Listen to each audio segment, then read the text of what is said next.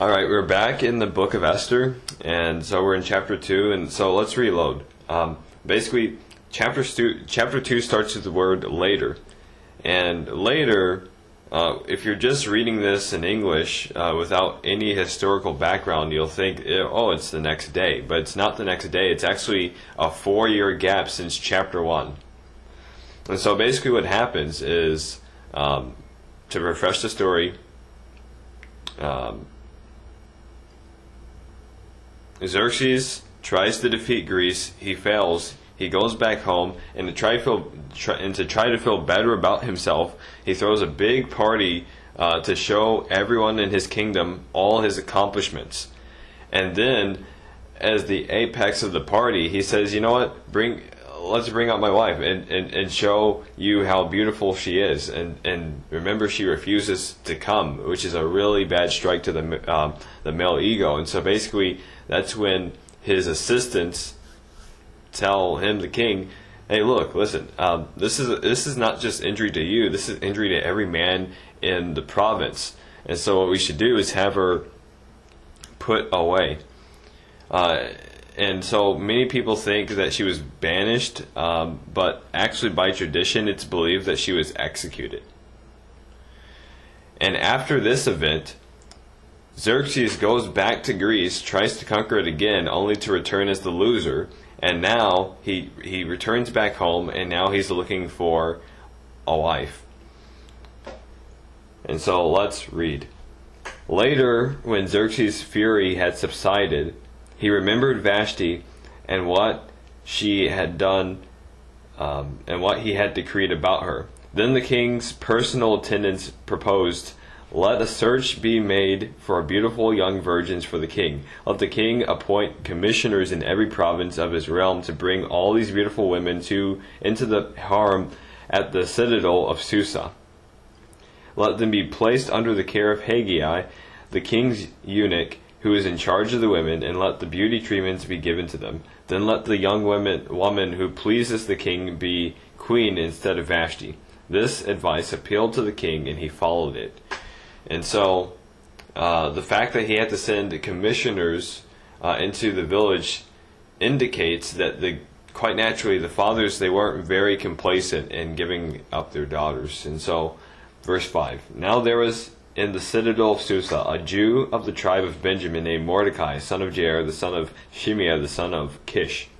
All right, so I keep going. Who had been carried into exile from Jerusalem by Nebuchadnezzar, king of Babylon, among those taken captive with Jehoiachin, king of Judah. So a new character is introduced. His name is Mordecai. His name appears in 2 other places, and so that would be Ezra chapter 2 verse 2 or Nehemiah 7 verse 7.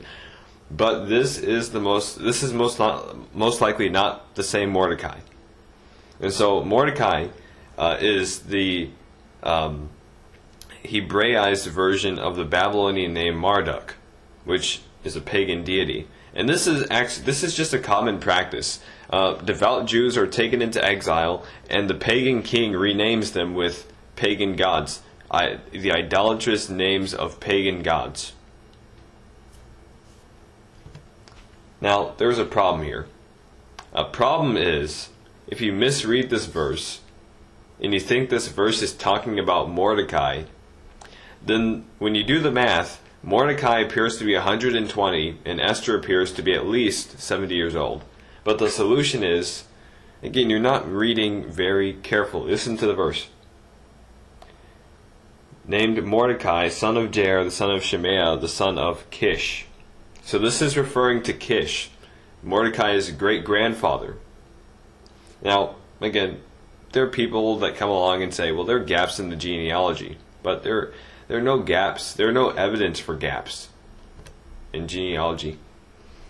Mordecai had a cousin named Hadassah, whom he had brought up because she had neither father nor mother. This young woman was also known as Esther, had a lovely figure, and was beautiful. Mordecai had taken her as his own daughter when her father and mother died. And so her name in Hebrew is Hadassah, which means joy. And her Persian name Esther means star. And again, this is named after a Babylonian goddess named Ishtar. And if you're familiar with your Old Testament, the Hebrew word is Ashtoreth. Remember, God is always condemning the Israelites for worshiping Ashtoreth poles or Asherah poles. But these are basically poles, worship places that are dedicated to the deity Ashtoreth. Now, here is the questionable thing about Esther. See, here's the thing. Later on in this chapter, we're going to see a very good quality in her. But this chapter also shows us a bad quality, so we don't put her higher than she belongs. Unlike Daniel, she is not. She's very complacent in the dietary laws. Like, when they tell her, "All right, eat this," or she eats it. She doesn't say no. She doesn't refuse. Unlike Daniel and his friends. She's very, very, okay, well, this doesn't matter, and so we see a difference. 14. Actually, no, I'm jumping ahead. When the king's order and edict been proclaimed, many young women were brought to the citadel of Susa and put under the care of Haggai. Esther was also taken to the king's palace and entrusted to Haggai, who had charge of the harem. She pleased him and won favor. Immediately, he provided her with beauty treatments and special food. He assigned to her 7 female attendants, selected from the king's palace, and moved her and her attendants into the best place in the harem. Harem basically just means the house of women. So in case you think that's a whorehouse, you've read it wrong. Esther had not revealed her nationality and family background because Mordecai had forbidden her to do so. That's strike 2. Deception. Every day, he walked back and forth near the courtyard of the harem to find out how Esther was and what had been happening to her. So again, like a caring family member, he checks. He goes by and he checks up on her. He's not a stalker. They are related, and his job description is probably that of an elder. We'll get into that a bit later. Before a young woman's turn came to go into King Xerxes, she had a complete 12 months of beauty treatments prescribed for the women. 6 months with oil and of myrrh, and 6 with perfume and cosmetics. Now, some argue it's not 12 months, it's 6, just 6, but it's 12. And this is how she would go to the king. Anything she wanted was given to her to take with her from the harem to the king's palace. In the evening, she would go there, and in the morning return to another part of the harem to the care of Shagez, the king's eunuch, who was in charge of the concubines. She would not return to the king unless he was pleased with her and summoned her by name. 15. When the turn came for Esther, the young woman Mordecai had adopted and the daughter of his uncle Abihail, and just for a free one, Abihail is a funny name. It's like one of those transgender words, like names. Like, for example, it's kind of like Taylor.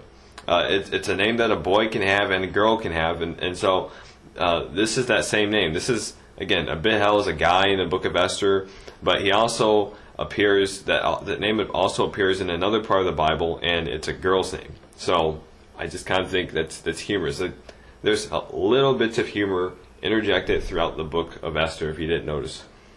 To go to the king, she asked for nothing other than what Haggai, the king's eunuch, was in charge of the harem, suggested. And Esther won the favor of everyone who saw her. This is a big sentence.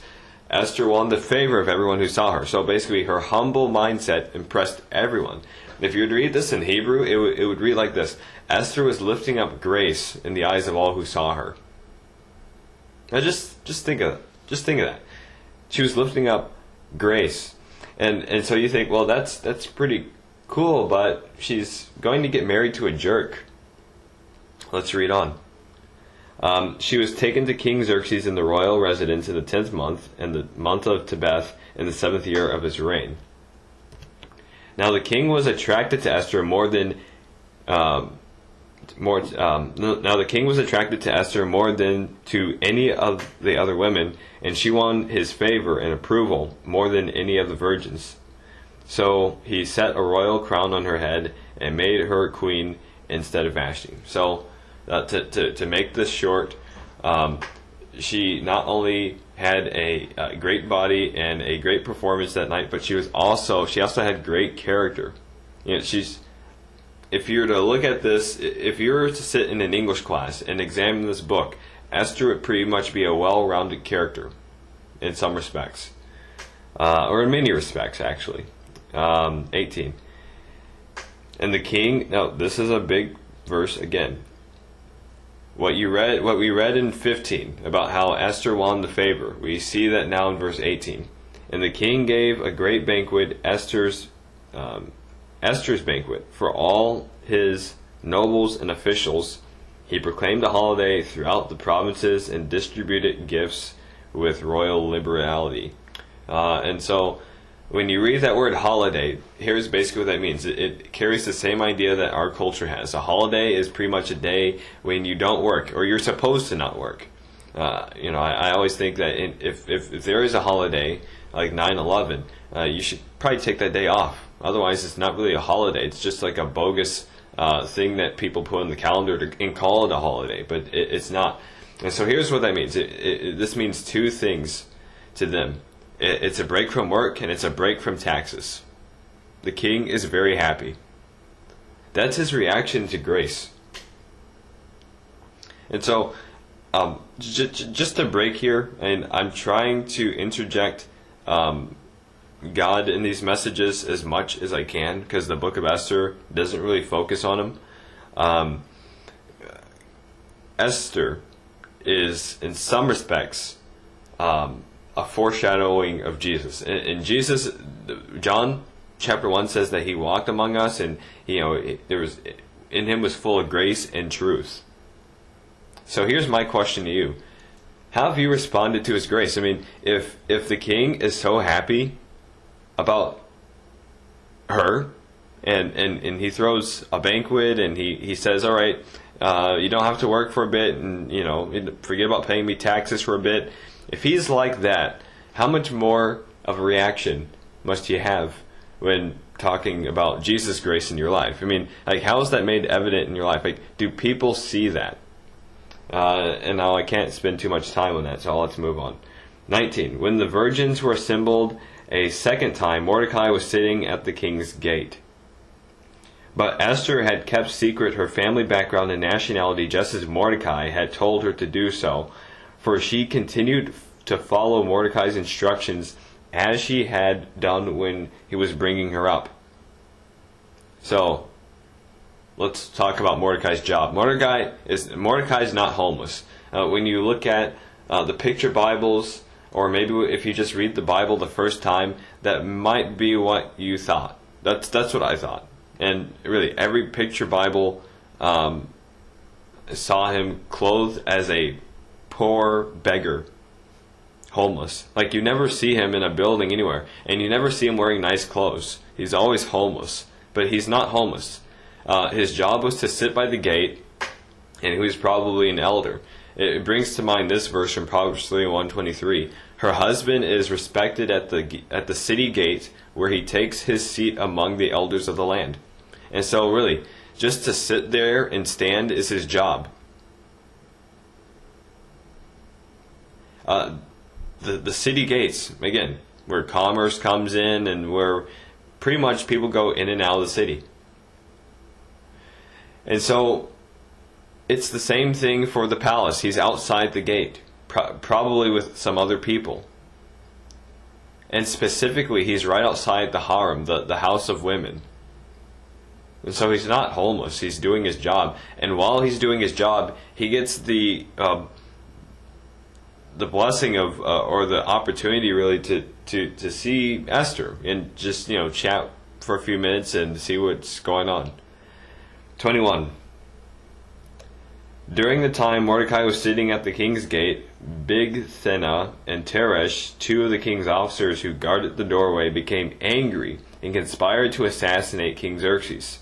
But Mordecai found out about the plot and told Queen Esther, who in turn reported it to the king, giving credit to Mordecai. And when the report was investigated and found to be true, the two officials were impaled on poles. All this was recorded in the book of the annals in the presence of the king. And so let's talk about conspiracies. Conspiracies against Persian kings or monarchs weren't uncommon. As we see here, Xerxes is a major jerk who clearly has insecurities, maybe even a disorder. He's not fully there mentally. He acts on impulse. And so I can easily see someone go, let's just kill this guy and get it over with. I mean, he's a jerk to everyone. Just to show you how much of a jerk she is, remember we were talking about it earlier. He can have sex with a woman one night. He doesn't like her. He throws her away. Well, she's not. She's supposed to live as a widow all of her life. It's kind of like what David did in 2 Samuel 2 Samuel 20 verse 3. I'll read it to you. He says this. When David returned to his palace in Jerusalem, he took the 10 concubines he had left and to take care of the palace and put them in the house under guard. That sounds like prison. Go on. He provided for them but had no sexual relations with them. They were kept in the confinement till the day of their death, living like widows. And so that's what King Xerxes did. Raped the town of all the young women, tried all of them. Only Esther won, and then, well, what happens to the rest? Well, I guess they're out of luck, And so really, that's just one example of many. And so I could see someone going, well, let's just cap him and be done with him. Like, let's kill him. He's an idiot. He's a moron. He's a jerk. He's a jackass. Let's kill him. And so, of course, history, if you were to follow his life out to the end, his closest assistant kills him in 465 BC. And that was part of another conspiracy. Conspiracy after conspiracy after conspiracy was put on his life. And he was finally killed then. And so, again, as for these two men, it's not clear exactly why they're angry with Xerxes, but it's not far from imagination why they would be mad at him. And so that's the story. Next week we'll be in chapter 3.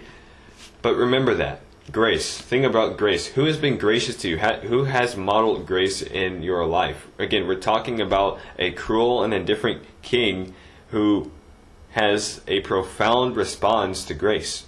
That's powerful. It's like the person in jail getting saved. It's like the person with all these tattoos and a calloused heart, and life has just been rough with them, and you can't really reason with a person. But when they hear about Jesus and Jesus begins to work on their life, something changes. That's probably the best equivalent I can put to that story. And so think about that this week. Think about that.